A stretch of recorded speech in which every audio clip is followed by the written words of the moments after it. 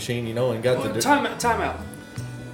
This cab driver turned you loose on the interstate on a 4-lane freeway. He made sure to hit the brakes soon enough to stop right on 7. Wow. On the shoulder of the interstate. And the door shut behind me.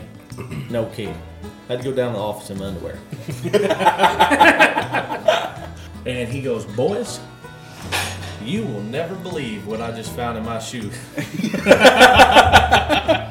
So still to this day, we're looking for the other snakeskin. I just went through Boys Town, Iraq. Oh, yeah. And we took more rockets and mortars in one volley on 5 Warhorse than there ever was during the conflict in Iraq. They'd have a rail rocket or a mortar on the back of a truck inside a garage. Mm-hmm. They'd open the garage door, back out, fire, and pull back in and drop the garage door. But it's almost conditioned, right? Well, it started with the participation trophies. Snarl at me, would you? Every time you cross a line. If Coach Ron were here, you're out bigger than shit. You know it. Yeah. Oh, right there. Sure. And I see it more in the youth wrestlers than any other sport, hands down.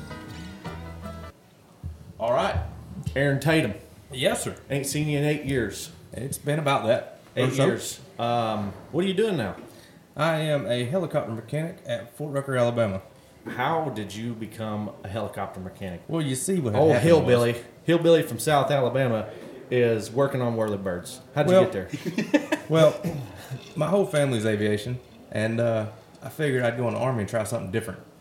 And the recruiter lied to me, number one. Oh, no. They don't do that. He showed me a video, and they was outside in the woods with sticks and stuff. And I was like, sign me up. I like sticks. Of course, yeah. And come to find out, no, sir. What was you doing? Behind a computer. So where did you two meet, Dustin? All right. Here's the story. So let's hear this. I was at Fort Hood. I was assigned to a headquarters unit. And I got a phone call. Hey, we got a new soldier. We need you to come get him in processing. And that was just right across the parking lot. I mean, a couple hundred yards maybe. So I walk over there, and they're like, this hillbilly here is who you're after. And he said, well, my truck's right here. We'll just take my truck and go from there. And I jumped in his truck, and he was playing some music. I forget what it was, but something that most people don't know, but we clicked right then. He knew it. I knew it. Nobody else knew it. We just clicked right then. Got him set up. There.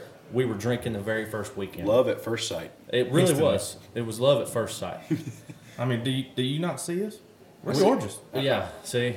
Beautiful. Absolutely. Beautiful. Marriage material. But anyway. Heterosexual life partners. I won't disagree with that. And the stories just start piling up from there. Almost all of them involve drinking. No, sir. Every one of them. Yeah, I don't think good stories should. I don't think there's any story. I mean, the hairy situations we got in, these probably won't come out in any particular order. But I can tell you right now, one that I tell people, and I'm kind of, sometimes I don't like telling people because I feel like they think I'm lying about it. Because it's so out there, it feels like it's so exaggerated, but it's so true. I don't like telling people because I know they're like, that didn't really happen. That didn't really happen, but it did. Kind of like shooting a dove at 100 yards with your bow. Well, see, I got one witness and I'm pictures. here to tell you it happened. So, I mean, shit like that. That's what I'm talking about. But one story that I'm speaking of with him, we went to Austin, and I think it was on New Year's Eve, and here it is, New Year's Day. Because it was definitely cold. If this is the story I believe you're telling. Yeah, it was very cold. So we're broke. We're in the Army. We brought home $600 every 2 weeks. We ain't got any money. So that's a crucial portion of this story here. Let's hear it. So we get down there, and we decided that we were going to sleep in the truck. We weren't going to stay in a hotel. We couldn't really afford it. So we parked in this parking lot. I think it was like a CVS or something like that. It was went the safe route. Yeah. It was either a CVS or a small grocery store. Something like that. And we decided, all right, we are going to take this much cash, and it wasn't much, like $40 or some shit like that. We're going to leave our debit cards here. That way we don't spend that much money in the truck. You see where this is going? I can see where this is going. That's a bad decision right there. I agree. We were young, dumb, broke. So we go downtown Austin, and we get, tore down in a hurry. And we decide, all right, well, we're done. We're going back to the truck. We get back there, no truck. No truck. Dude, where's my car? We're standing there, drunk as a cooter brown, trying to figure out what the heck just happened, or if we're even in the right spot. And what time of night or morning is this? Right. This here? was probably about Midnight or 1. midnight or 1. So reasonable. Shit's closed down. We closed down the bars. Okay, then it was definitely later. Like 2, 3 maybe. Possibly. Okay. Yeah. You're asking the wrong people. We was there, but we wasn't there. I don't know. You were. Yeah. So we were to the point where like, hey, is this really the parking lot we parked in, and this, that, and the other, and so we finally established that was definitely where we parked, and we definitely established that there were no parking signs or we'll be towed that we didn't see prior. Okay. So we call the number on there, and it's like, oh yeah, we got the car, or we got your truck. It was towed. You parked in no tow zone after this, whatever. So here we are in boots about like these. Number 1, my phone was dead. Mine was almost dead. We had about $7 between the two of us That's left all over. we had. We took a cab as far as $7 would take us. We told him, it was like, this is where we got to go. We've only got $7. Just go to your meter hits 7.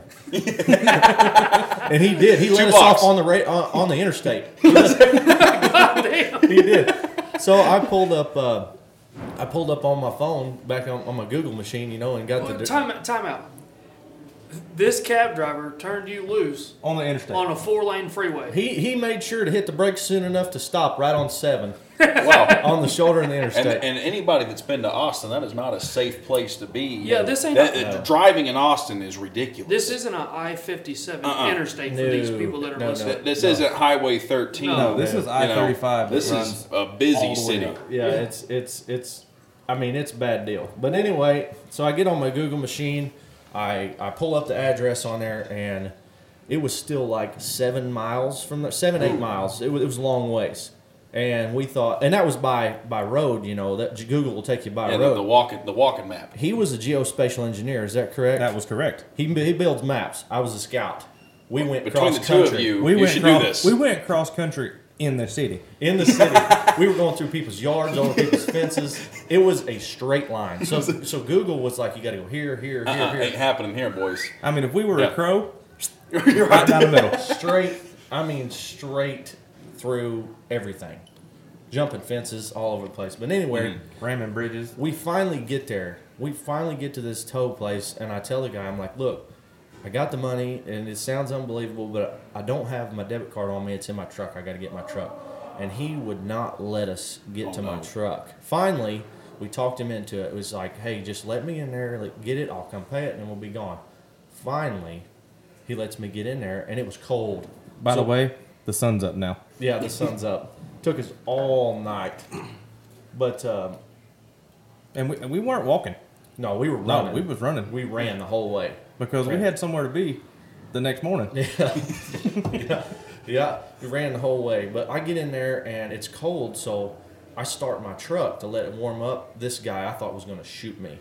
Going to shoot us for starting it up in there. You remember that? For those that don't know, getting towed in a large city, as I was towed several times in Arlington, Texas, those are the meanest human beings you'll ever meet in your life. They're grumpy. Oh, yeah. They hate you right off the bat. I mean, you have are to. an automatic enemy to them. I can't believe they let you back there. I couldn't. Well, it was everything I could do to get him to let me back there. But finally got back there, got my debit card, got down the road, and I'm wanting to say, was that the same morning we stopped right down the road and got a nap? We stopped. We got a biscuit. And then after the biscuit, we was wiped. Yeah. So we found us a Walmart. Yeah. And we took us a nap. Took us a nap. Yeah. So that was That was a solid $225 we didn't want to spend. yeah. So we would have been better off just Getting a hotel room for getting $60. a hotel. Yeah. Lesson learned.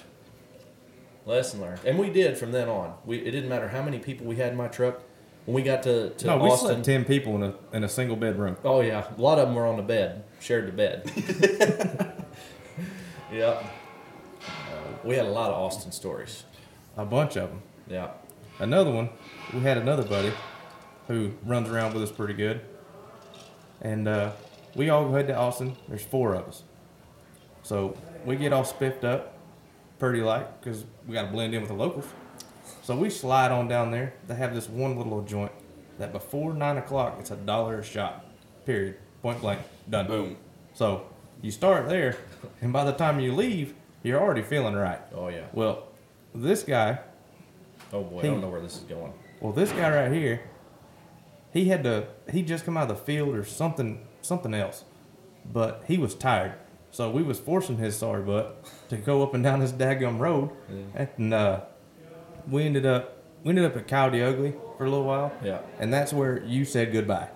Was it? Yes. All I know is I turn around and you're gone. But anyways, me and this other fella, Yeah. we're still sitting at the Coyote Ugly, getting burnt, 100%. And then about midnight rolls around. I was like, all right, buddy, I'm done. Well, he's done fell in love with one of these old women. Yeah. And so I walk my happy butt back up to the house. All I know is I hear banging on the hotel door at 2 o'clock in the morning. I forgot all about this. He has no shirt, no hat, and all he has is a business card that he thought was the room key. So, and the cab driver is still sitting out front to make sure that's the right spot, because he was standing in the middle of the road with a business card for the Super 8 motel and just said, "Take me here." Yeah. God almighty. Yeah, I was we've in had rough shape. we've had a couple rough ones. I don't know if that was the same time or not, but I remember at some point in the hotel, I was in my underwear. I grabbed what I thought was the key, went out on the balcony to holler at you or some shit like that, and the door shut behind me. No key. Had to go down to the office in my underwear. What did the front desk people tell you? They didn't He even laughed. acknowledge it? Well, the funny part about it was he had a sense of humor. He laughed about it, and he's like, "What room are you in?" I told him, he's like, "You got any ID?" Do I look like I have any ID? Where would I keep it at? Let me just whip this Yeah. out. So what room were you in on the balcony? How did you make it from the balcony to the front desk I walked. without getting inside? The stairs. Oh, it's outside. Oh, it's one Yeah, of it's them. one of them where the door's outside. This is Oh, Super okay. 8, son. This ain't no Hyatt Regency. No, This is quality. This is 100%. I'm thinking slide door, balcony. Oh no. Time Yeah, to somehow figure out to get to the bottom. Oh no. This is I forget if it's hotel or motel. I forget which one's which, but the doors were outside. I got you. Yeah. High class joint. Yeah. But luckily it was in the middle of the night, and I didn't see any people other than the front desk guy. Yeah. You know what we need to tell them? You need to tell them about the time we come up here with another Alabama fella. Oh no. Here we go. Where do we start this story? Do we start the night before or do we backtrack? The night before. You know this story. Help us out here. Let's start from about Midway's drive up. The drive up here. Yeah, and then When you you'll threw a go wheel into bearing. go into detail about the night before and then All right. the next so day. We brought 2 vehicles that time, right? No, we were on your truck. All in my truck. If I'm not mistaken, the drive up, he was puking the whole way, right?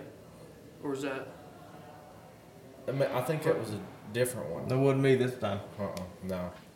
So anyway, we're at the local bar, and I won't name the bar, but it's here in town. Anyway, I had Big selection there. Oh yeah.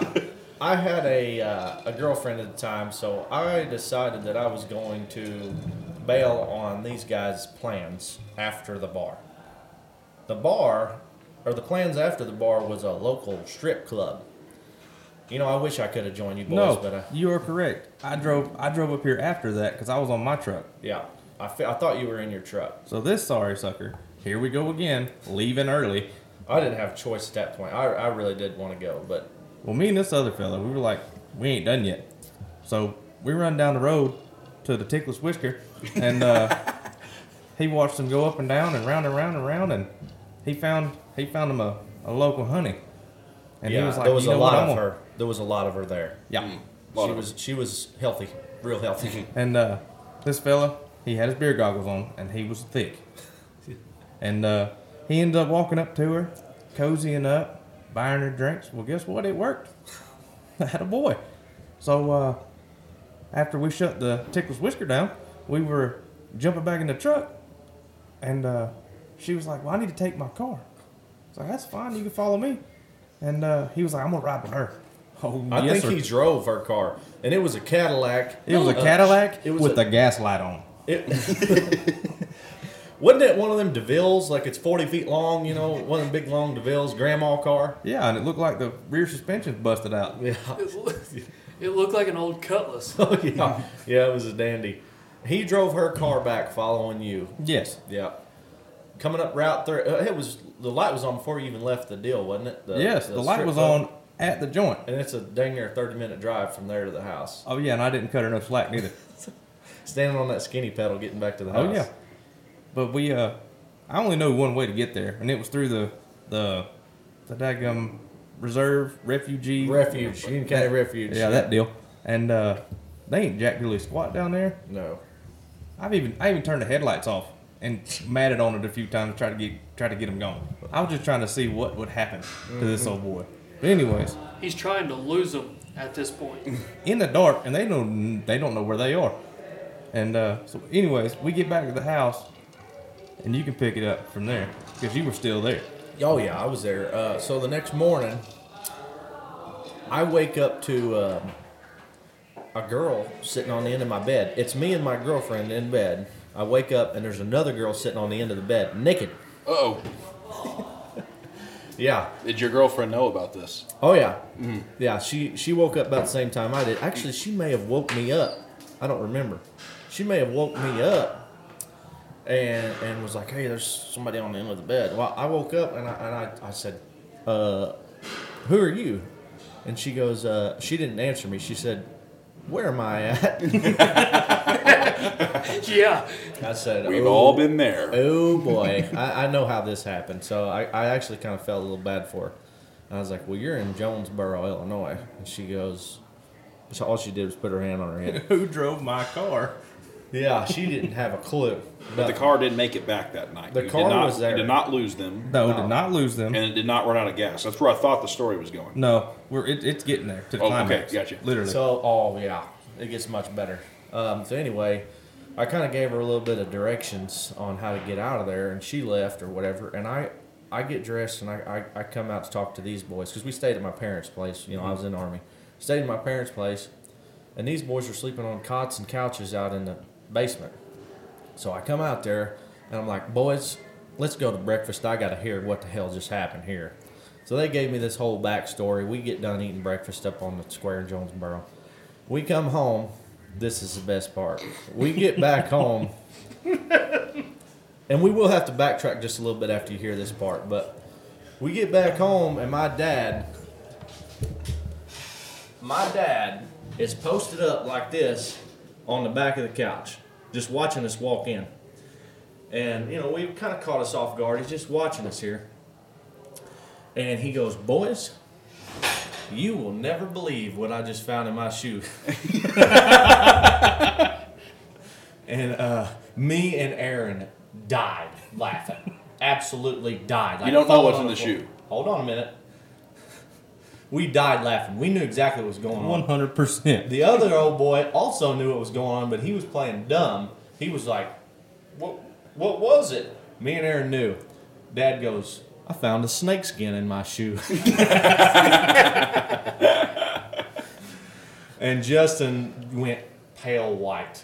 Oh, instant. Red. Dad thought it was hilarious. You know, he was kind of grossed out or whatever, but he's a team player. But we've been laughing about that story for 10 years. When we'll laugh about it for another 10. Did he mean to put it in the shoe? No. So fill him in on the night. He slung it.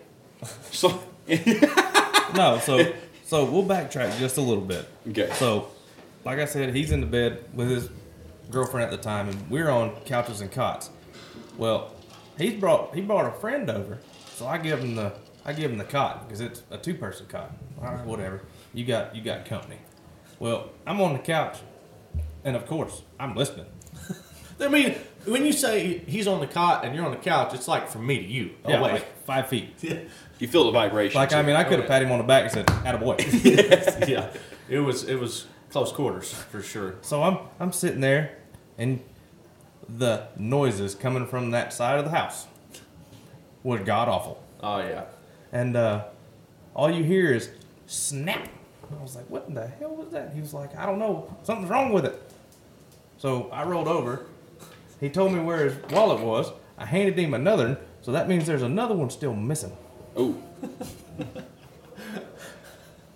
The mystery may never be So, solved. the first one is in the shoe.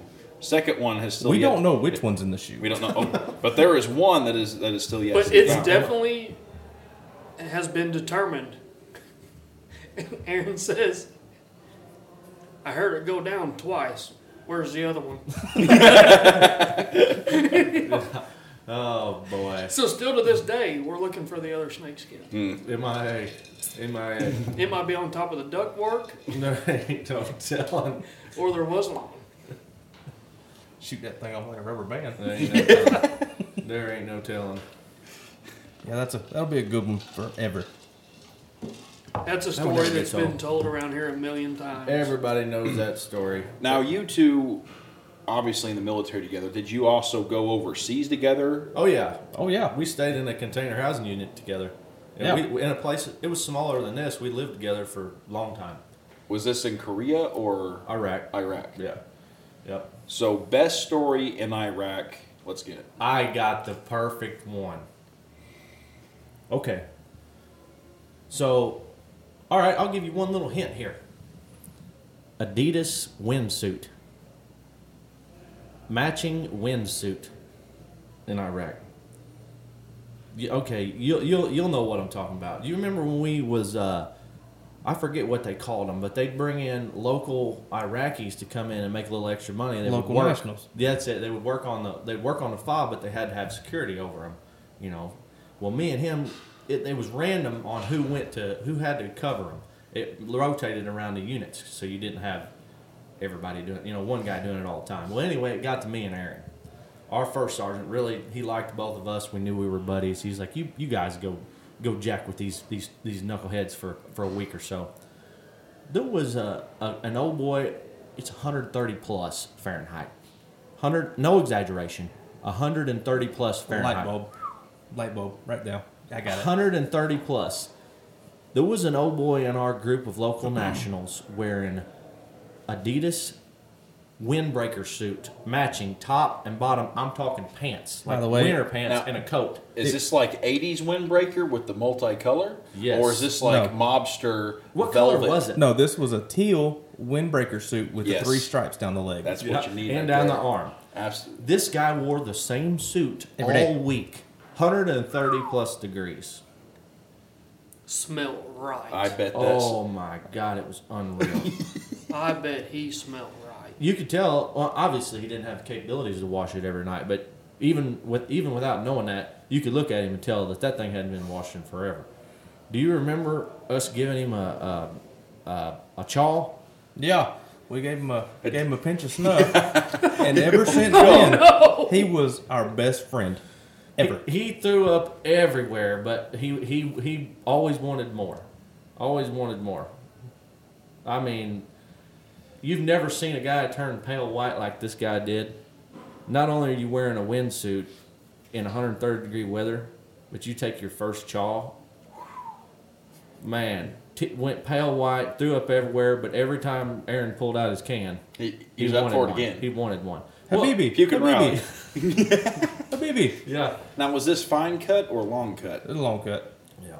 And it was the driest shit you've ever seen. Yes. Well, 'cause and That Longhorn special? at 130 degrees Fahrenheit, it ain't gonna stay damp long. No. you got about 15 minutes. So on video and recording, can you tell about how the youngsters would come up and want candy, and what the motion was for them to get candy?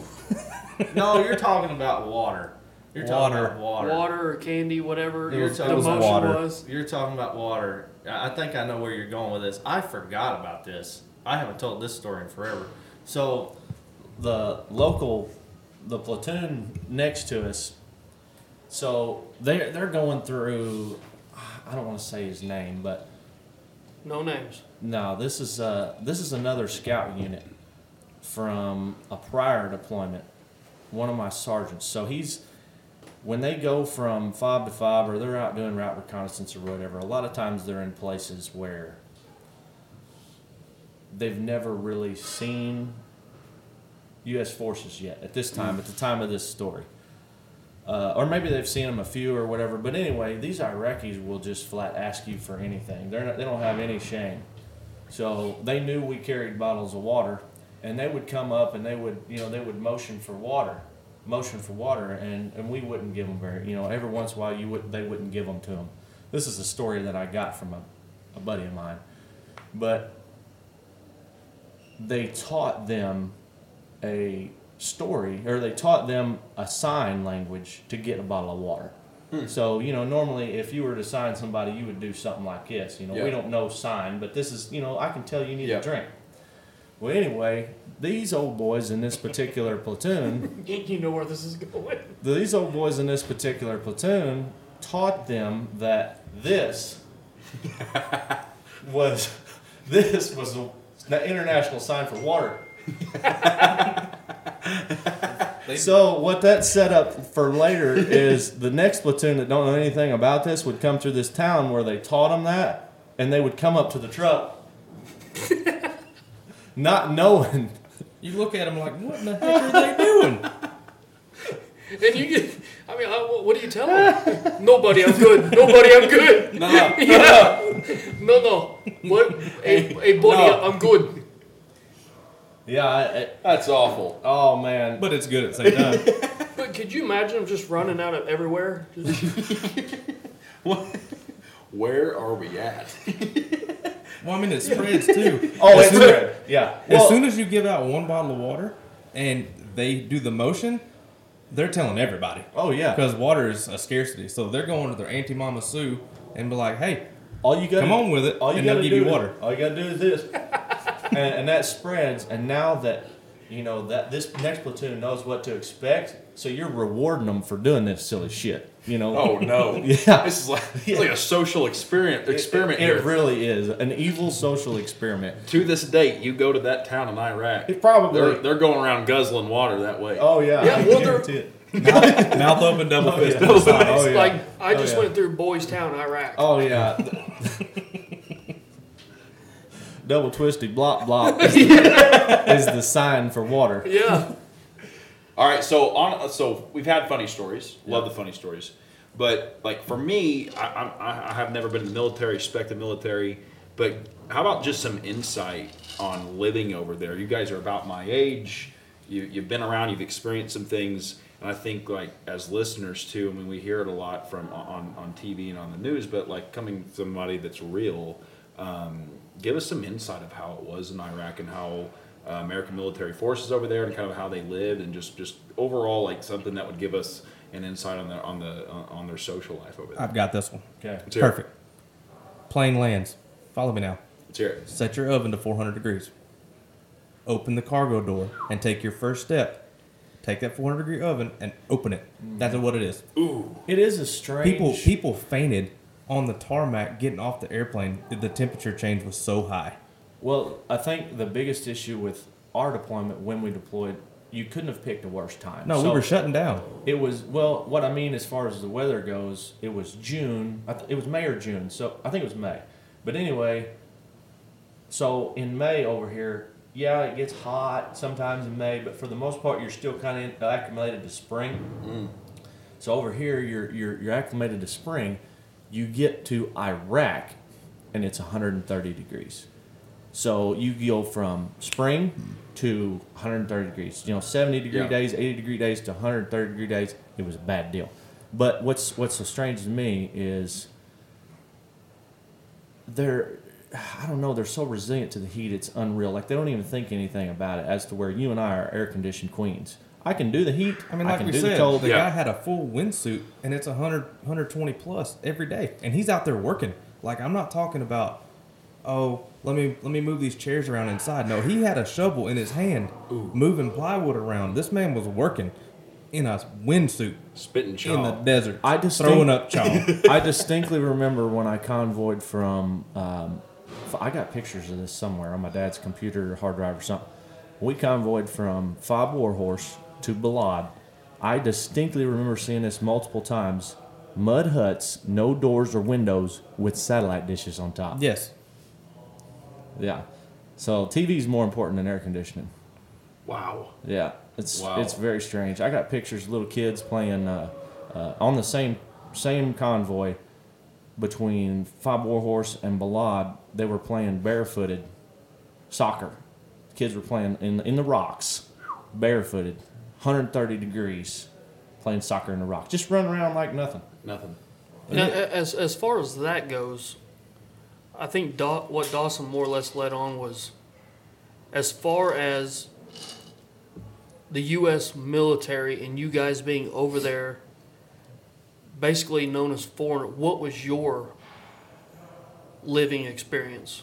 Okay, well, Like, where did you stay? How did you? Because let us live in your shoes for a little bit. I work at the prison. All right, I know I can guys that understand this. have been in the Marines that are over there, and I have specifically seen videos and everything else where it is flatland as far as you can see, ultimate sandstorm, and where they lived or where they slept or took a break or wherever, it was literally sand holes that they dug for themselves.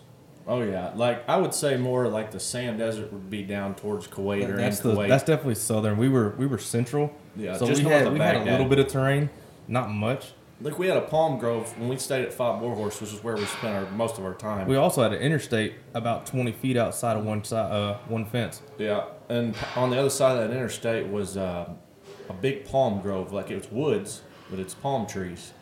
I think it was west of us, if I remember correctly.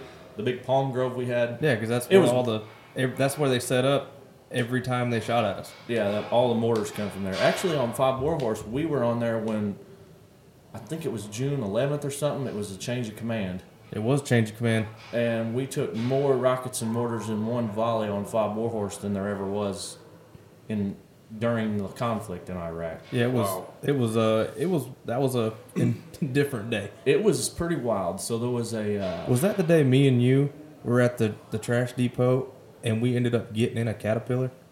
Or was it somebody else? No, this day you and I were not in the same place. I was in the headquarters building, and I think you were in the cafeteria, weren't you, or the DFAC? Oh, yeah. So one was eating and one was pushing paper when the biggest attack you guys have undergone yet happened. Yeah, we weren't doing nothing. I mean, neither one of us were doing anything worth Okay, damn. now when the first one fires off, Yeah, what do you do? walk Dawson and I and the people listening through that point in time. From you being in headquarters and you being in the chow hall, now what happens? You don't move. Well, We've been really? there so long that you hear the sirens and that you don't even know where it's at. that So- one was a little bit different for me. Like, what he's getting at is day one, when we're changing command, when you get there, there's a unit already there that you're swapping with. When you get there, especially on your first deployment for us or whatever, when it goes off, like, okay, we got to get to the bunker. You get to the bunker, and it doesn't take long before that fades away. And it's like you hear the incoming alarm go off, and it's like, where's it at? Okay, let's keep doing our thing. That's what he's getting at.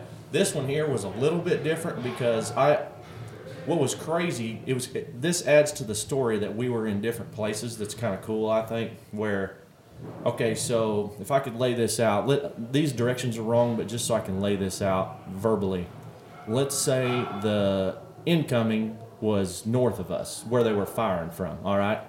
So in a straight line, the incoming's coming from the north, they're firing towards the south. Aaron would be the farthest point that they're shooting at, and I'm right in between the two. So I think they shot like 27 at a time, but they were bracketing is what they were doing. Mm-hmm.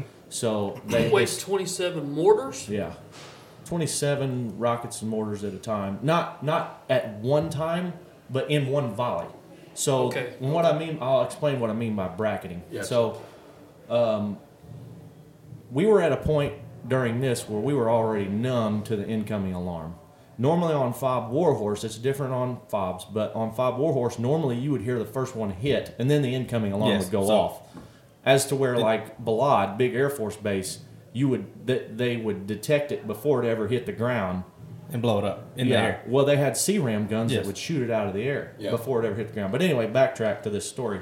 They were bracketing, so somehow they got a grid or a direction or something for the first round, and the first round landed just barely on the fob, just barely made it into the fob. You hear it hit, which is probably 100 yards, 200 yards from me, and then hear another. Oh, the incoming goes off, and then you hear one more hit, and it's closer. And then you hear another one hit, and it's closer. So what they're doing, they're seeing where it hits, they're adjusting fire. Seeing where it hits, adjusting fire. That's bracketing. Is a fancy term for walking it in with Kentucky windage. Yeah, they're walking it in. That's exactly what it is. So about the third one, I realized that they were bracketing. They were continuing to fire, and they were adjusting fire, and it was coming right over the top, coming right towards me, closer every time. I was like, well, I might need to go out for this one. So I went out to the bunker, and it's exactly what they did. They walked it right over the top of us, right over the top of our bunker. Hit the defect. Hit the dining facility that he was in, walked it right to the dining facility.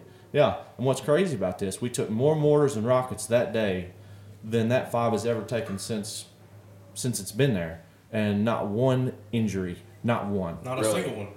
Nothing. Just because how the compound was built? No. Just luck. Just straight pure luck. Yeah. Because like he said, the first round lands before the alarm goes off. So I mean, you could be walking, you could be out there with your buddy doing some PTs and push-ups or running, and next thing you know, you're in it, and the alarm didn't go off. So Yeah. the first round, you don't have any warning. Yeah. So that was more or less a good day. That It was a good very day. good day. It was That a was really a good that day. was a good day. And there was some intelligence leaked on that because it was during the change of authority, which is so like I told you, when you get to a fob, there's a unit already there. So there's twice the amount of people on this little piece of property. And So they were taking their bets that they could do more damage with more population. not only that, but it went on during the transfer of authority ceremony. So Exactly. we have a ceremony where they pass the flag, the guidon, and it happened during that. So when you say intelligence leaked, like they got intel from inside what time it was and stuff? Yeah. Is that a common thing that happens? Yeah, on a fob where we talked about the local nationals. So they would come in and do And work. like Yeah. I said, the guy in the windsuit, give him a chaw. He wanted to be your friend. He come up to me. He was like, "If you need anything, you let me know." Snicker bar. I mean, he was offering me cocaine.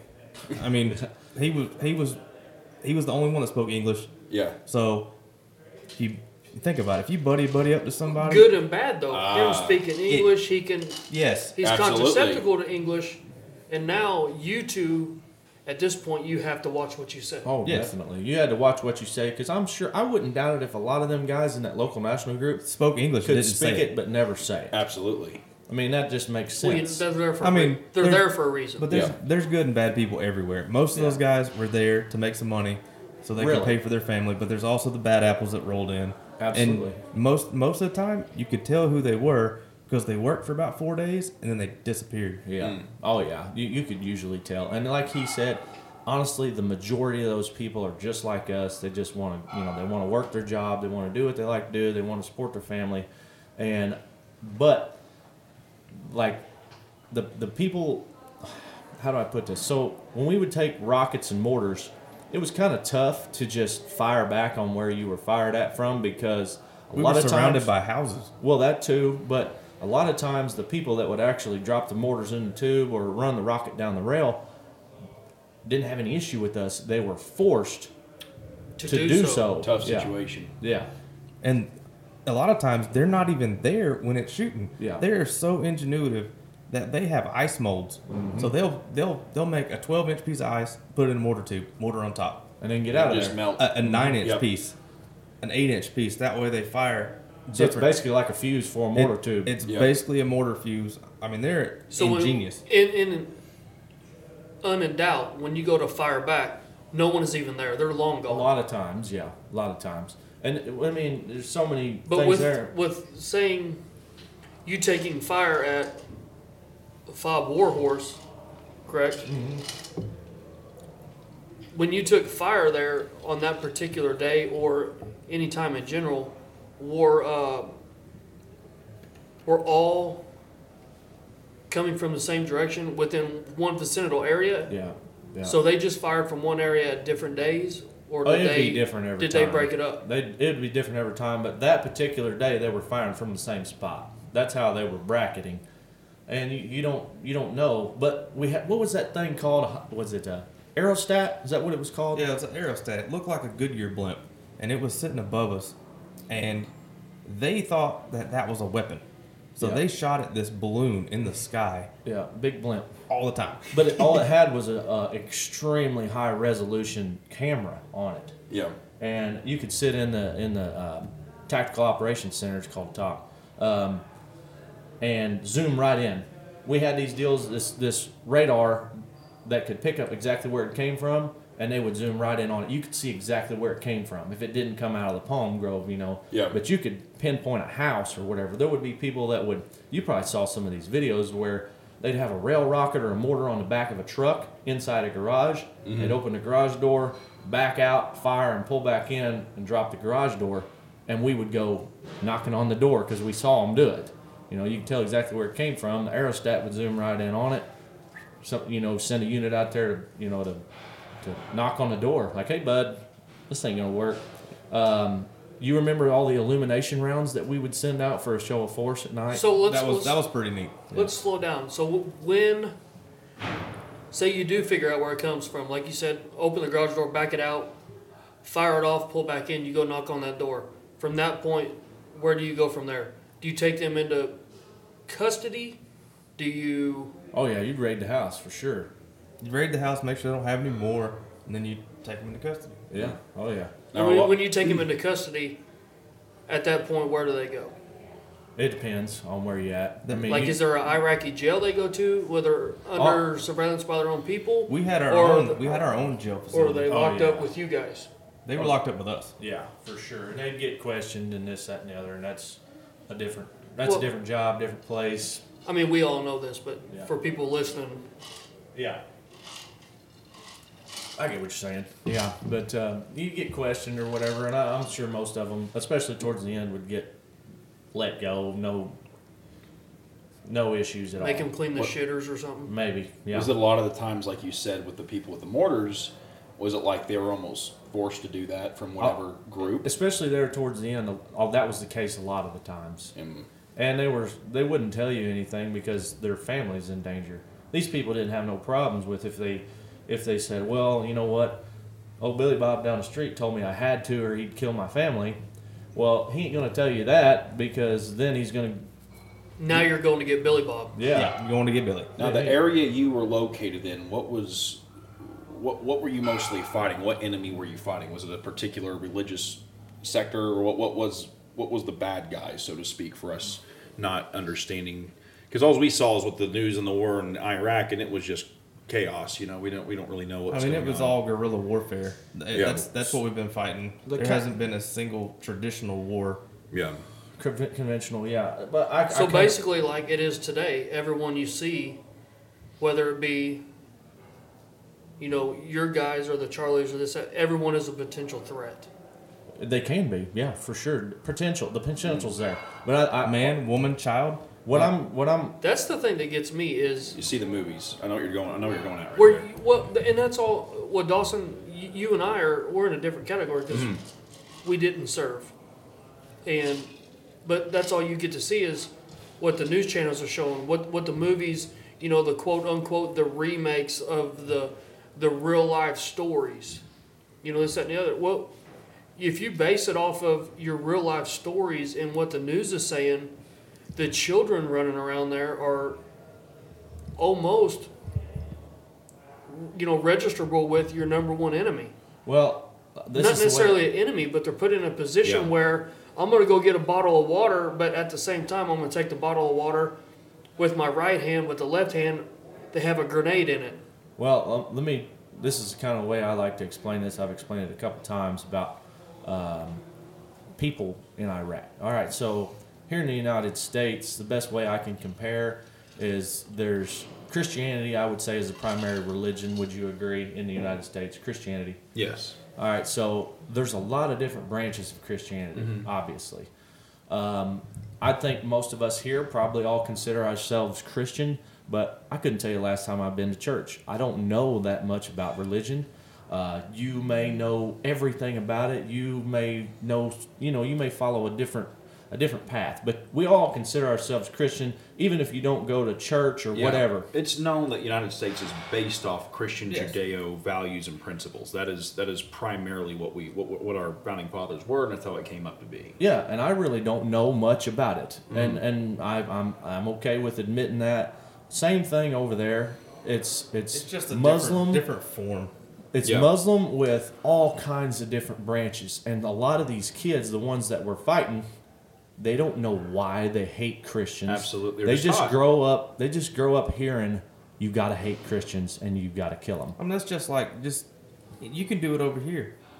Well, it does. You have- It It's goes the on- outlier subsects of that. It goes of that on religion. in big cities, and Oh, yeah. that it goes on daily. Daily, 100%. You have kids that go to these big monster public schools and nothing, but if you base this off of, like, for example, like the major Chicago public schools, New York major public schools, where you got 2,000-3,000 kids going to the same school in a low income neighborhood, they're taught the same thing. Yes. Like the Kings, right? They have to get put into a. Well, it's they're- almost like a survival.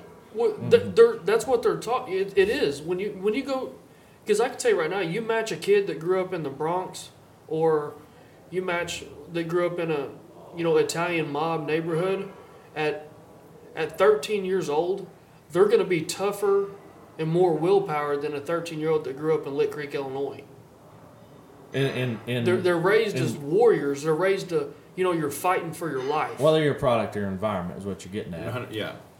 You're a product of your environment, and over there, you might run into a guy that's fighting us, and if you really got to talking to him, he might be able to break it down elaborately why he thought that Christians needed to die, as to where another guy, I don't know. I've just always heard that we need to kill Christians. That's kind of what I mean by Christianity. That's how I'm making the relation between Christianity. There's a bunch of different branches. Some of them are more extreme than others. Muslims the same way. This guy, he might know he needs to kill you, no idea why. This guy here, he needs to kill you because of this. And they would consider all Americans Christians. And Yes. and those outlier. It's just those it's radical enforced groups. ever since they are born. Yeah. That is what is correct. Yeah, and the thing about fighting the war that we are, that's non-conventional warfare, it's an unwinnable war, and I hate to say this, it's an unwinnable war unless you killed them all. Because if you're over here and you defeat all of them, you kill them off or you change their ways on this side of the country. All right, we got this side. Well, that side over there don't care what this side's doing, or might not even know that you beat that side. So you literally have to eliminate all of them to be done. As to where a conventional war, it's a uniformed operation. The country might say, all right, we declare the United States the winner.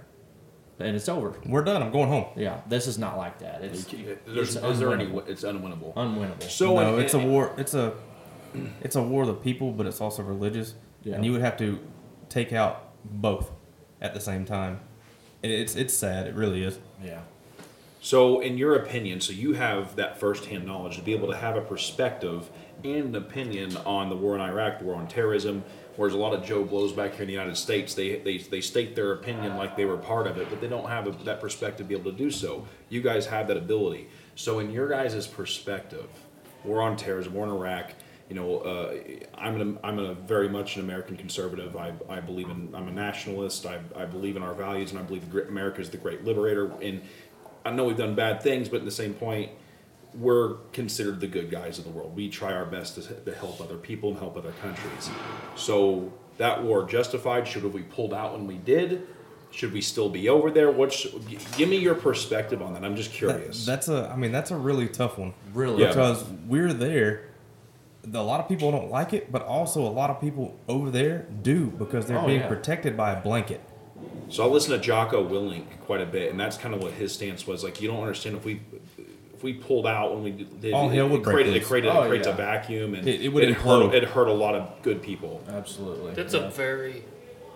I like where you went with that. Yeah, you can't. That's And There's sitting no here around right the table answer. with two veterans, I mean, this is. Let's hear your. Yeah, you've been there. I haven't There's been there's no right answer. I've never lived this environment, and I love to hear it. I'm telling you, like he said, a lot of them people loved that we were there. I mean, Yeah. we would roll in, take care of problem people, and it would things would go back to normal, like kids playing in the street and stuff Yeah. like that. And then Awesome. when we would move out of an area, they would just suck right back in. So So they basically, wanted our it presence builds- there all the time. In a lot of places. Mm-hmm. Like the rough parts that you guys did, it builds immunity within that town again, where they can feel safe with, letting their kids go out and, play tag, play hide and seek, Play soccer where, out in the streets and do what they do, live the life of a child. Way they should. It would be, But what when you we were pull trying out- to do, I think, is that we were trying to, they didn't have the capabilities of, knocking down these issues, going through a town and sweeping it and getting rid of the issues. We were trying to create a democracy, so to speak, and create a police force or an army that could govern themselves. We had a bunch of locals that we were training with our technology and our modern updated weapons and our tactics to try to let them govern themselves. That way we could back up, they could take it, they could handle their own business, but we see where we're at now. Yeah, I mean, but those people are a little different. You don't realize how much rebel you have in you as an American until you get over there. Like, you have so much pride as an American. Yeah. If you were having issues in town that you couldn't handle and a foreign force come in, wiped them out, and was like, all right, we're starting from scratch. Now it's on you. You got to govern your own land here. You're going to take care of it. You, as an American, I know how you are. You would be diehard proud to protect Anna and Jonesboro. And Absolutely. It would be Oh, no for sure. problem. Over there, No and doubt about all it. of us would be the same way. Over there, when they start, when we would, kind of give the town back to these people, and we created a police force and an army. When they started moving in, they would just give up. They didn't want It was nothing to over. do with fighting. It's just For survival. their- It's like, I don't Yes. want to die. I don't want to get shot at. These. It's strange to us, to me, to us. If you saw it, when the forces started coming back in, they would just bow. They would just, I'm not a cop. I'm not an army. You don't have to worry about Wow. me. They would just bow down. That's when it really made me even more proud to be an American, because you've got this rebel in you, this proud American. You're not coming to my house and taking it. Absolutely No, not. You no, will I'll not tell me what to do. happily when die you do. fighting for that. Absolutely. Happily. That's a justification death. And Absolutely. And I'm taking out people with me. And you don't You know. realize how ingrained that is in your blood over here, where it isn't in other places, especially Iraq. And it comes out in people too. Hence why Over half here- of us won't wear a mask. I And that boils down to exactly. But Absolutely. I mean, come to my house and take whatever you want. Try it. Yeah, you can try it. But if there's one of you and one of me, someone's going to get hurt, whether it be me or you. Yeah. But You're gonna. you're going to know I was there. Oh yeah. This You is- got me. You're to know it. We're You're gonna earn that. We're kind of It's- getting into this another shit- thing here that I'm This shit don't come easy. kind of getting into another thing here that I'm pretty passionate about and pretty upset where the country's going. You're not allowed to be proud anymore. No. That's it. Yeah. You're not allowed to be Nationalism proud. is a racist thing now, right? It's Yeah, bigotry. You there's only certain things you can be proud of, and the only things you're allowed to be proud of are things that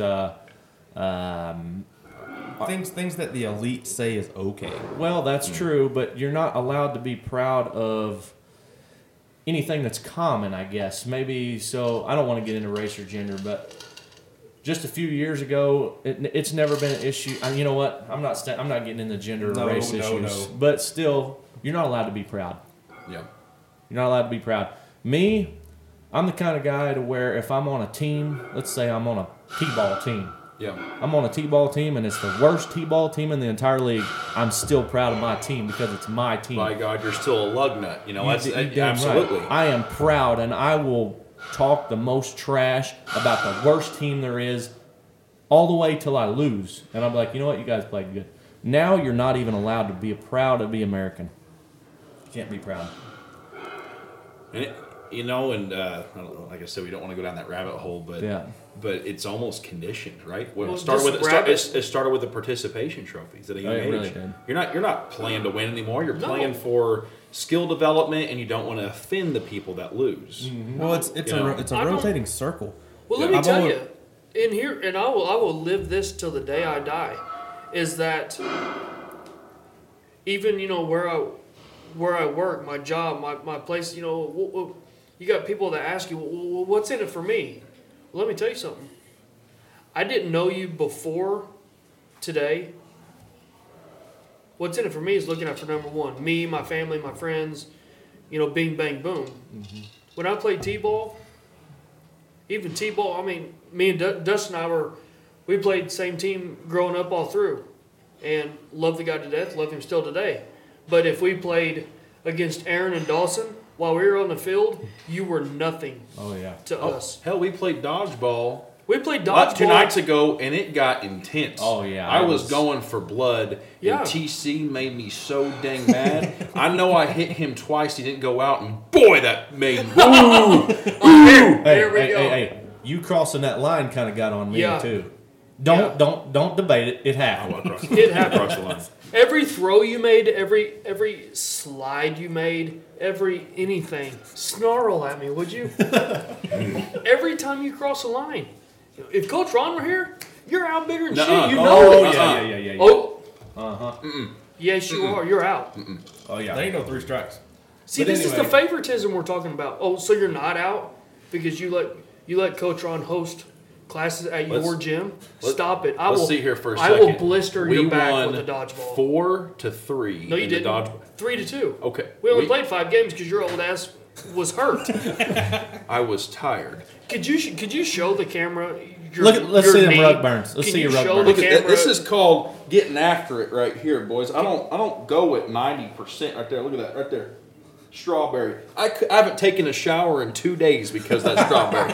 That sucker burns. Ooh, I know it burns. It burns. Ooh, I got one on my elbow. So, but coming after that competitive spirit, that we're friends, but whenever it comes time to get out after it, let's fight. But afterwards, we're friends again. We're done. That's that beautiful thing. From the T-ball field to absolutely T-ball field to, and now that we're older, business, entrepreneurship.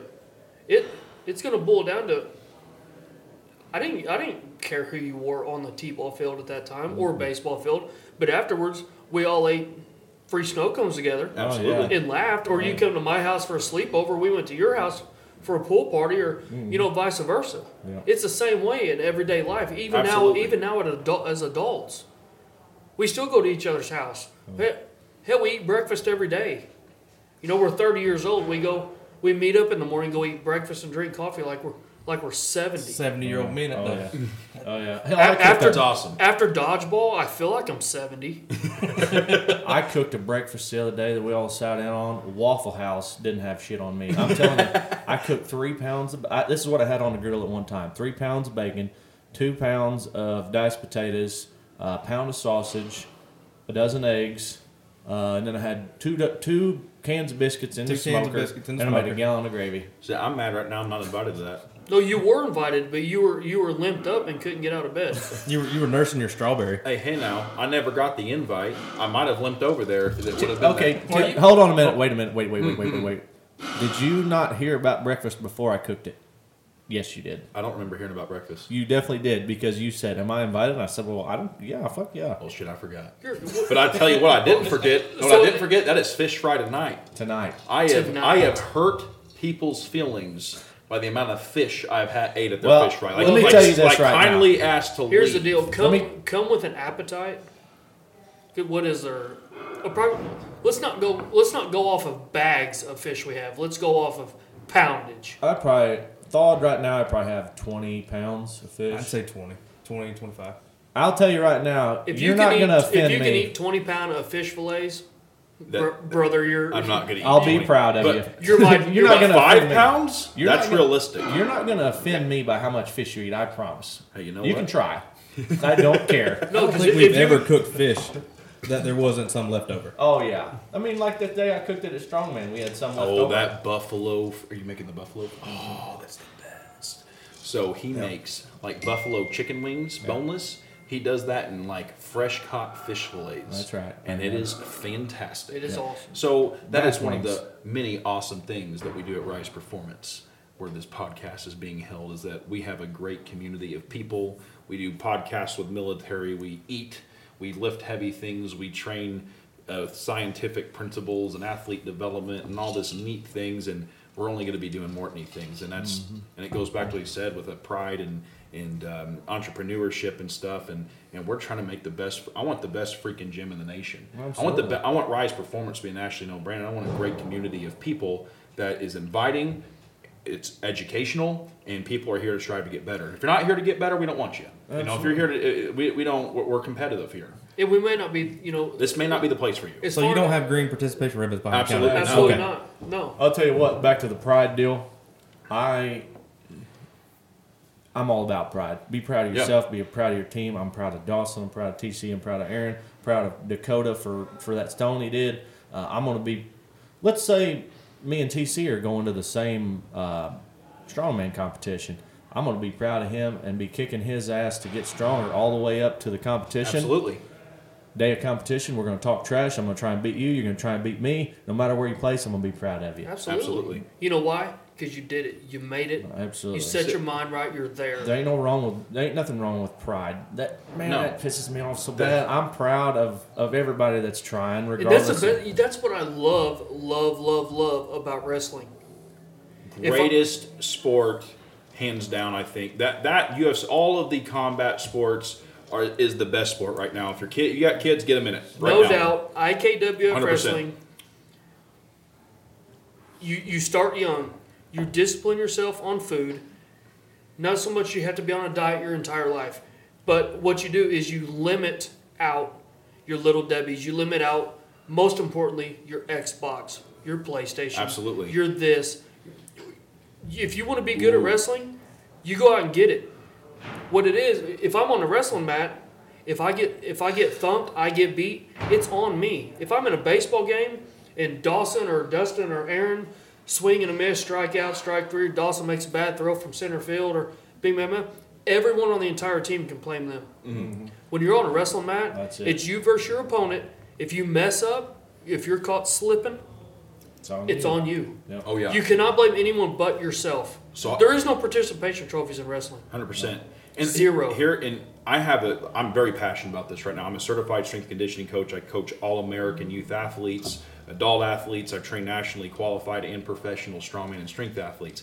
I get to objectively see these youth athletes that come to me, and I train them through pretty hard and rigorous strength and conditioning courses.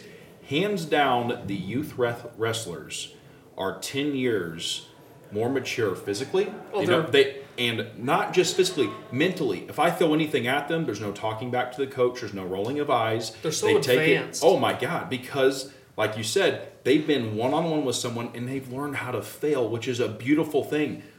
Parents, if you're listening, quit coddling your kids. Let them fail. Absolutely. Failure is a beautiful thing that You'll teaches you learn. so much. Learning how to overcome that and step back up will teach them so much for life. And I can see, people know the kids I'm talking about. We won't name names. I got a 9 and 10-year-old. Both are ranked top 10 in You the don't world. have to name names. Everyone knows who they are. They are phenomenal. I'd put them up against my freshman athletes in a fist fight, and they would work them out. Oh, yeah. I mean, and not just that. Their parents teach them right. They push them. But what they do is they wrestle on the national, international scale. They take them out of their comfort zone. They don't play baseball against the next town over. Mm-hmm. They go and compete against the best in the country, and they lose. They win some, they lose some, they win some, but they learn how to, like, if I want to play at this certain level, or if I want to be the best at something, which that competitive You gotta spirit and compete drive against the comes best. in. Because at some point, I don't care who you are, you can be the Xbox guy of the town. You want to be the best at something. It's in our heart. Oh, yeah. That's human spirit. That's human spirit of innovation. That's human spirit of how we came to involve the way that we have. And that teaches them right there. sure. And I see it more in the youth wrestlers than any other sport, hands down. I mean, I have a young daughter. I'm trying to get her involved in it. She's a little bit of a girly girl. But definitely if I have a boy, first thing. Like there's no, even if he hates it, I want him to get in there and feel it. But Well, every time you take the camaraderie. That word. Damn. Man. Kamayati. Hey, I'll take a large kamayati. Okay, be about 5-10 minutes. But you take the camaraderie of a group of wrestlers that grew up together. For example, the two you're talking about. Mm-hmm. You know, it all comes down to the parenting. Everything else, but with them two boys, I did it my entire life. My little brother did it as well.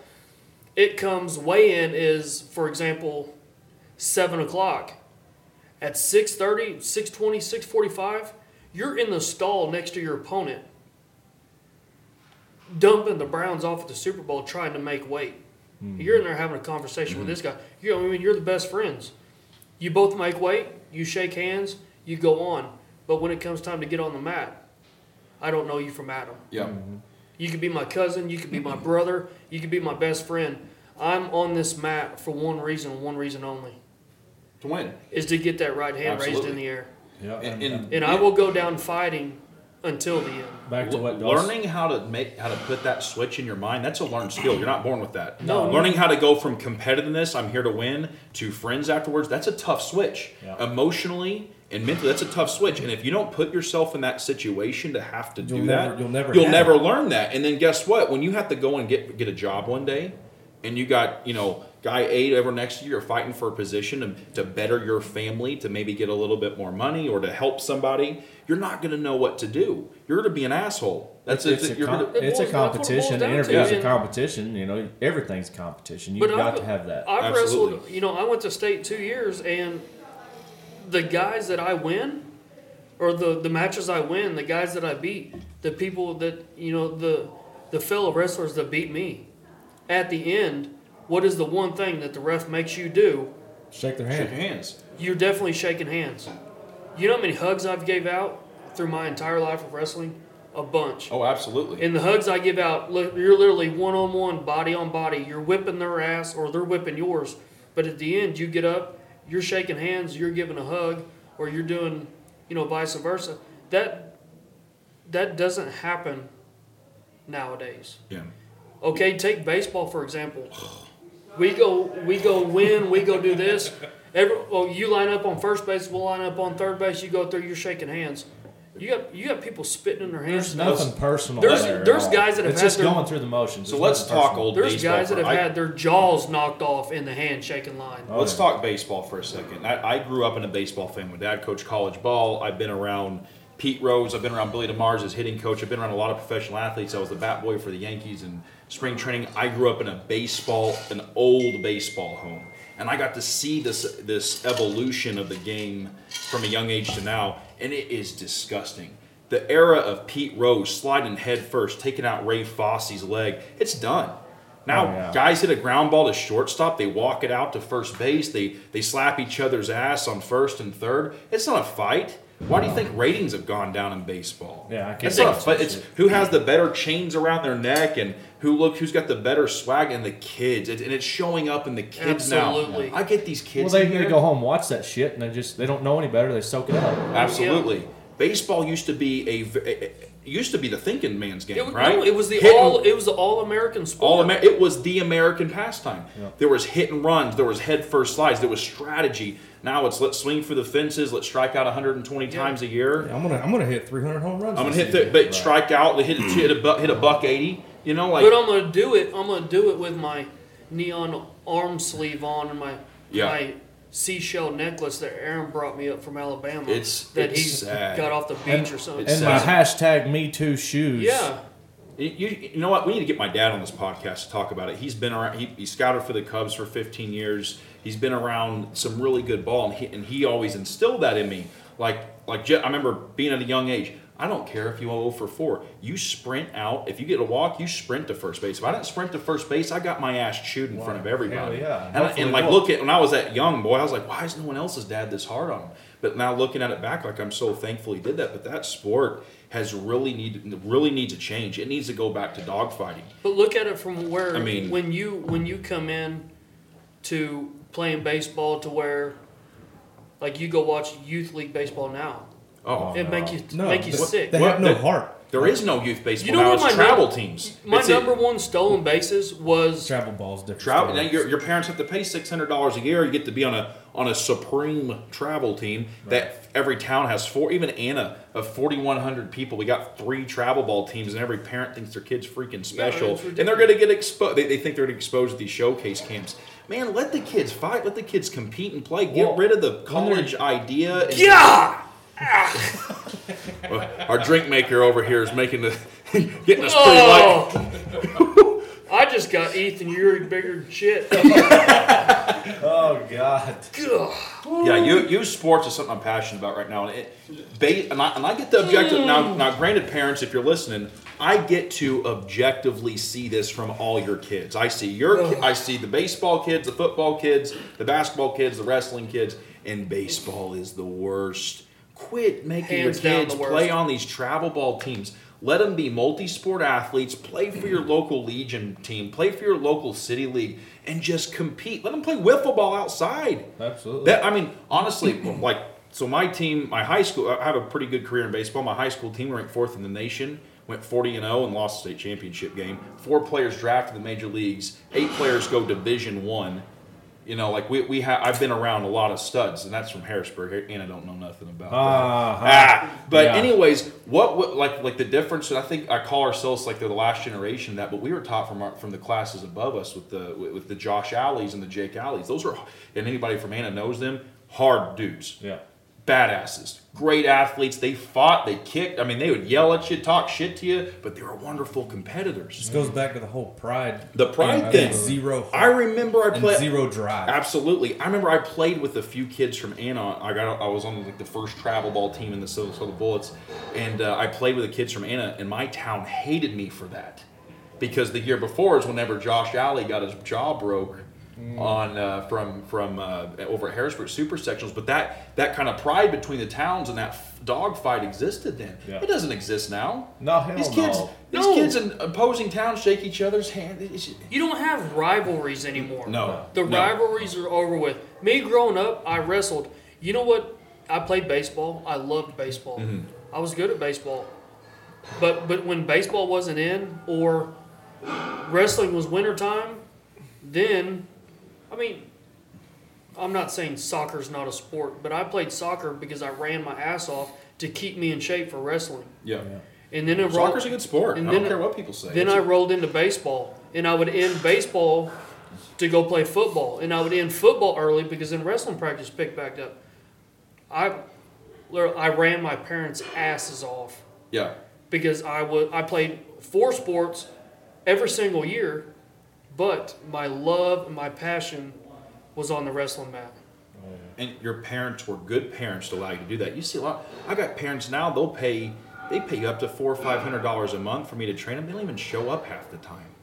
You know, I mean, think back to when you were a kid. And the way that your parents would drive you around and drop you off. That's a lot. That's a commitment that we didn't appreciate when we were younger. But now looking at it now, and it's getting worse and worse because guess what? It's easy to go get a video game console, Absolutely. put them in front of it, and you get to go do what the heck you want to do.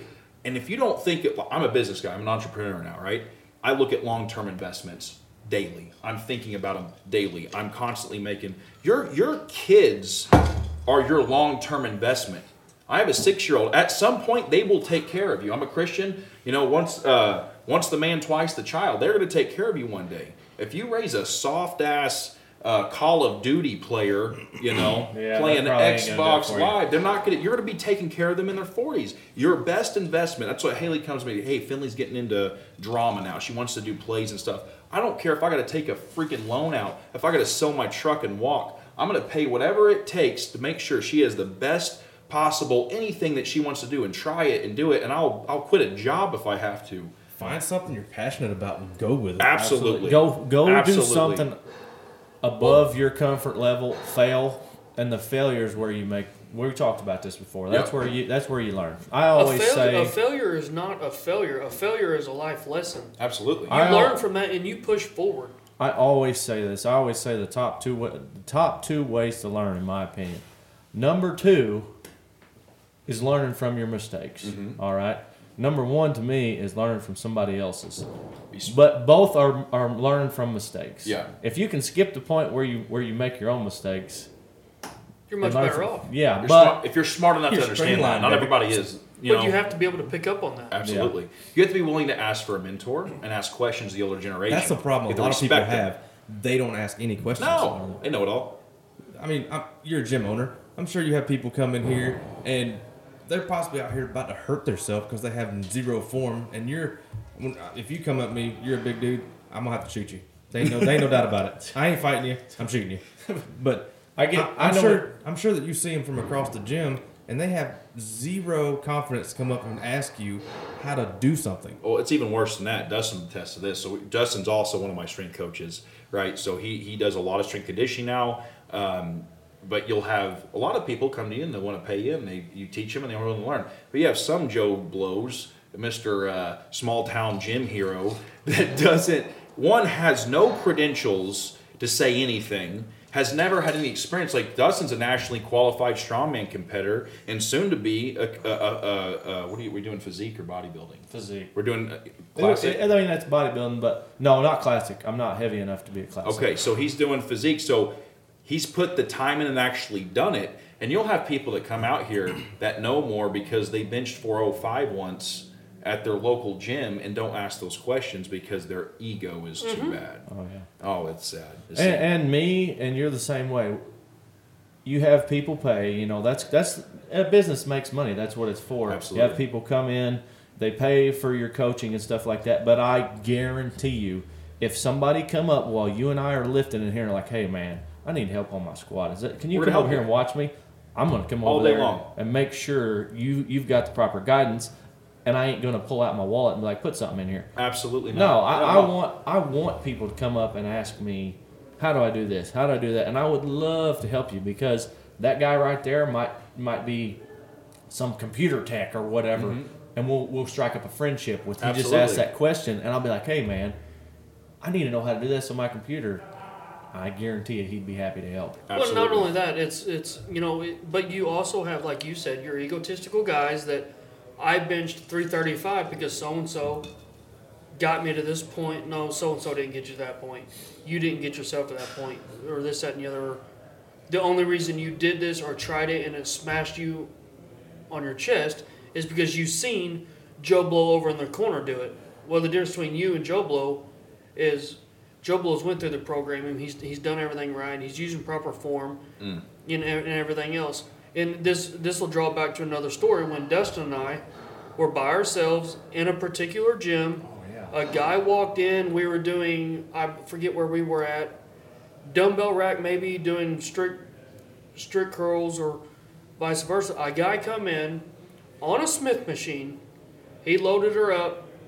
5 plates aside, first move of the day. 5 plates. His only warm up of the entire day was to put 5 plates on each side of that Smith machine. I'd say this guy was probably 5'10", 160 pounds. At the max. Didn't look like he'd ever lifted a weight. At the max. Seen us over there, and that's all this was. He walked in, our first, because it was one of those deals where you come in and watch him start loading it, and then him and I both at the same time were like, what is going on? Well, at that time we turned to the mirrors and we're watching this guy through the mirror. And what we thought was going to go on is exactly what went on. His only warm-up was putting 5 plates on each side. He racked it off the Smith machine.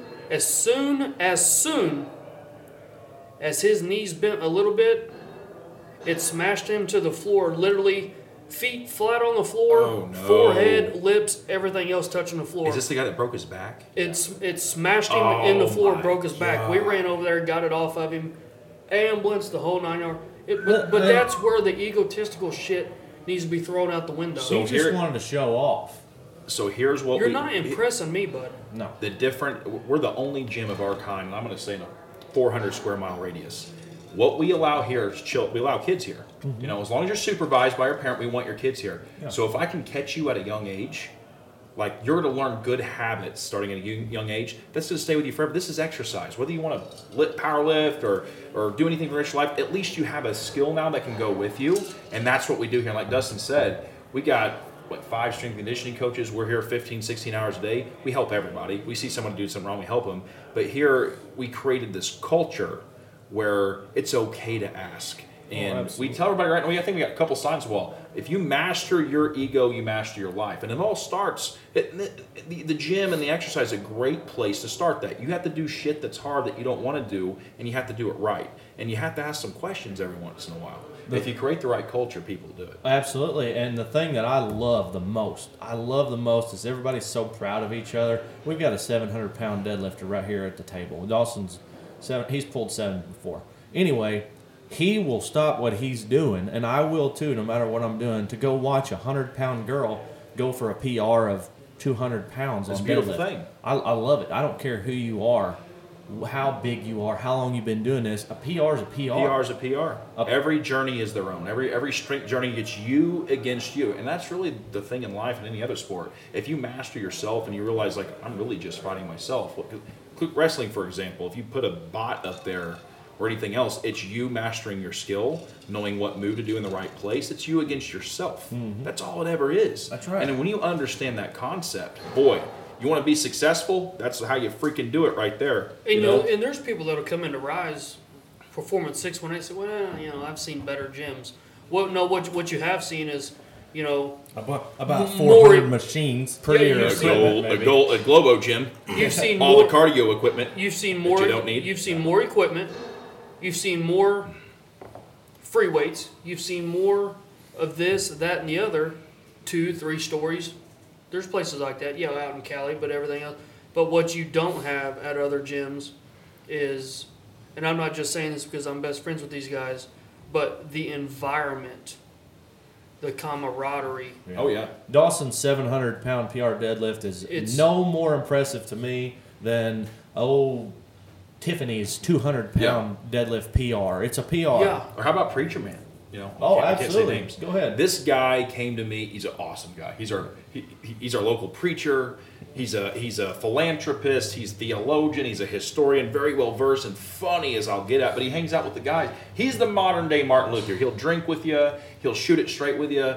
But he was very overweight when he first started coming to us. He's like, you know what? I want to learn, and he's got a mind for that. And a guy that will come out and say that, I will climb mountains to teach a guy to do that. Absolutely. And so he started, 8 months ago? Never touched a weight in his life. Today, he is probably more well-rounded and understands what to do in the gym and how to set up programming in proper form better than 99% of most people. But look at him. If people lost 100 pounds, gotten stronger. But his stronger isn't my stronger, isn't anybody? It's his own journey. Exactly. He went from never benching before the other day. He hit his first time he hit 235 on a bench press. That's massive for him with perfect form. Yeah. Or his deadlift, you've got 405, right? Never deadlifted 8 months ago. Now he knows how to set his back, how to keep a good rigid spine, how to brace appropriately, how to do everything right. Now he's about to compete in his first strongman competition. Yeah, he's signed up. He's signed up. He's ready to go. He is ready to go. But this was an 8-month journey that he looked dead in the eye and said, I'm coming for you. Yeah. I'm coming. And he did. Yeah. He did. Still 100 pounds lost, type 2 diabetes. He's now going off his type 2 because type 2 diabetes medication. What people understand, type 2 is very controllable. You can fix that by going to the gym. And he's fixing it. He's going to cure himself of type 2 by pushing himself. But then you have the couch goers, the lazy boy sitters, this, that, and the other. Oh, well, when you lose 100 pounds, you look loose. Come look at this man and tell me he looks loose. He done it the right way. His skin's hanging off. Oh, he looks nasty. He's saggy. No, he's not. No. By no means. No.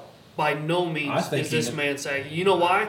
Because, and I'm not saying he didn't go on some extreme diet. He did it the right way, and he let the process work itself out through time. I'm also not saying the people that they want to do it the quick way, to go get the lap bands and the this and the that. Mm-hmm. That's fine. You go get that.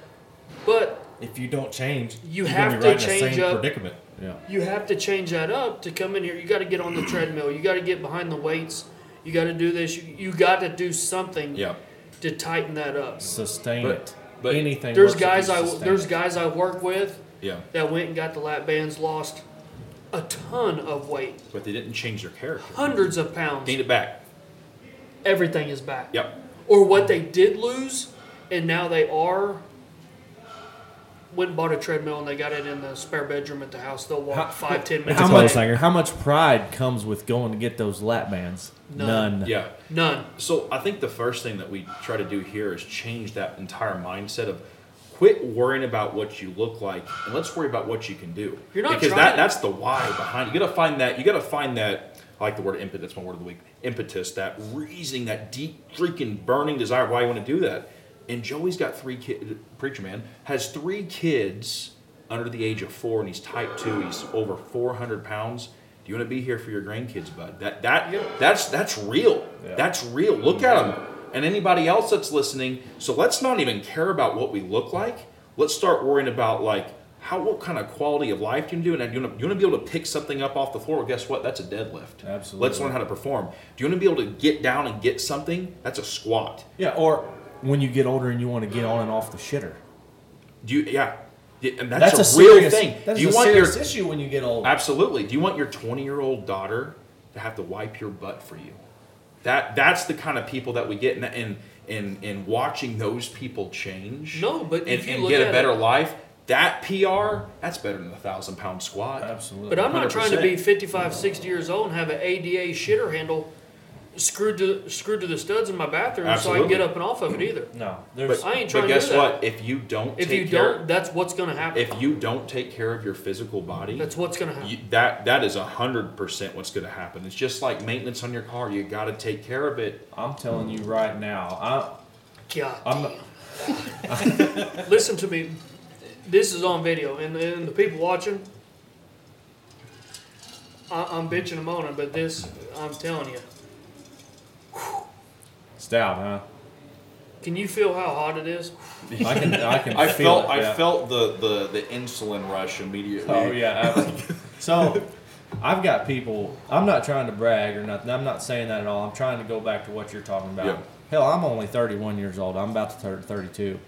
I've got a lot of buddies. When I hang out with them, I feel like I'm hanging out with grandpas and grandmas because they don't exercise at all. They all say the same thing. Well, I ain't got time. I ain't got time. Well, they sit and watch TV for 2 hours. Yeah. They're talking about Yellowstone and these other silly-ass shows.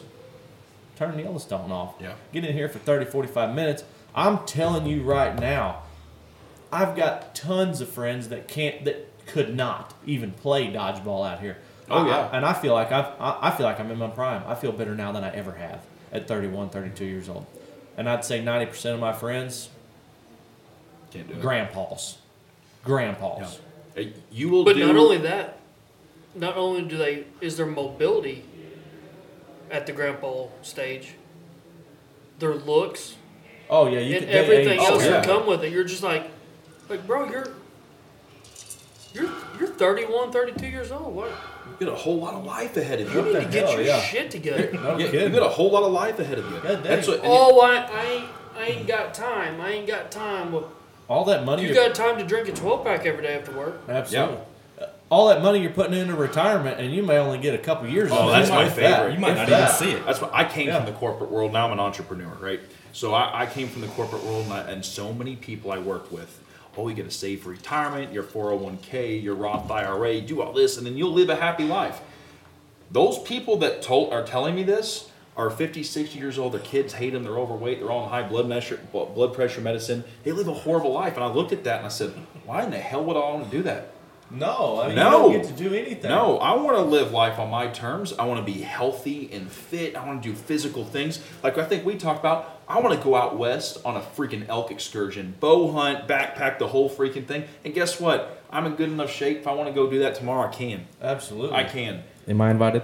Why, hell yes. Absolutely. I'll tell you what, we'll even put you on some online programming to prepare your conditioning, which I feel like I don't have for the mountains right now either. No. But we can. We can build that to peak into an elk By hunt. golly, I can There's play no dodgeball, reason why though. you can't peak into a mountain elk hunt just like you would a strongman competition. There's no reason why you couldn't do that. We have the ability to do that for anybody. And I will even work in routines to improve your shot with a bow or whatever into the program. Who does that? That trained to hunt? That's a really cool thing. I know what you're talking about, but I can't remember who does that. I know Joe program. Rogan's big on it. Yeah. Like I'm a big fan of that. I think that's something that would I told you this.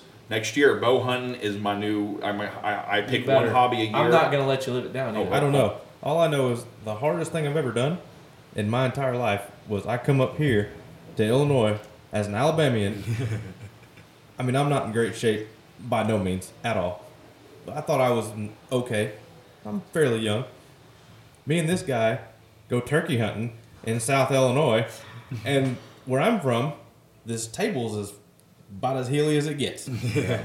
And we're walking up and down these daggum hills. Southern Illinois is no playing around now. We got some terrain. And I'm over here dying.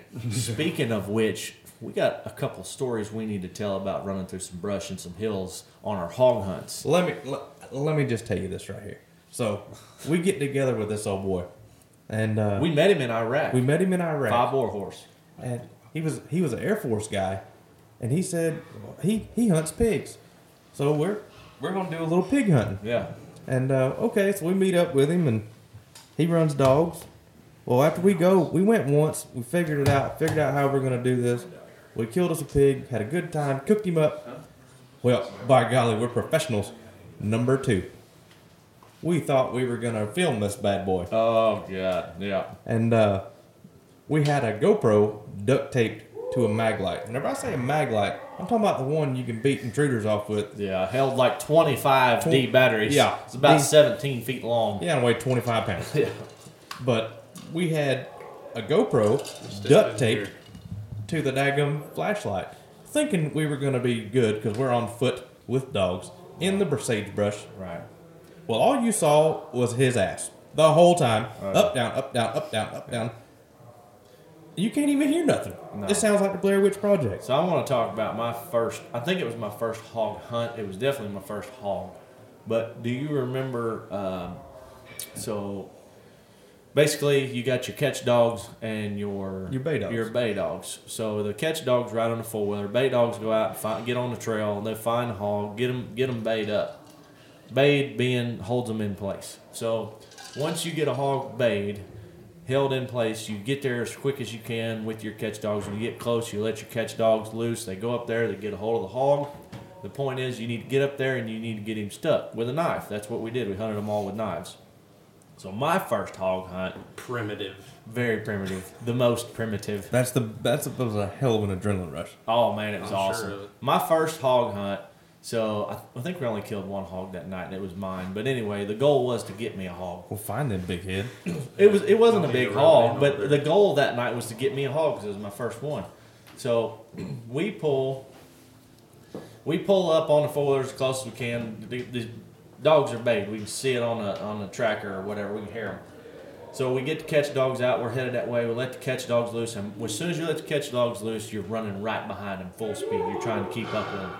So we've lost sight of the catch dogs. Hell, they was probably only 30 yards ahead, but we do this all at night. Next thing I know, the only guy that's in front of me is my buddy Drew, and I see him hit a hurdle, jump. What the hell? Well, about that time in my headlight, I see a hog coming. I hurdled the hog. We had bayed a group of hogs. There's about 30 of them in there. There was piglets.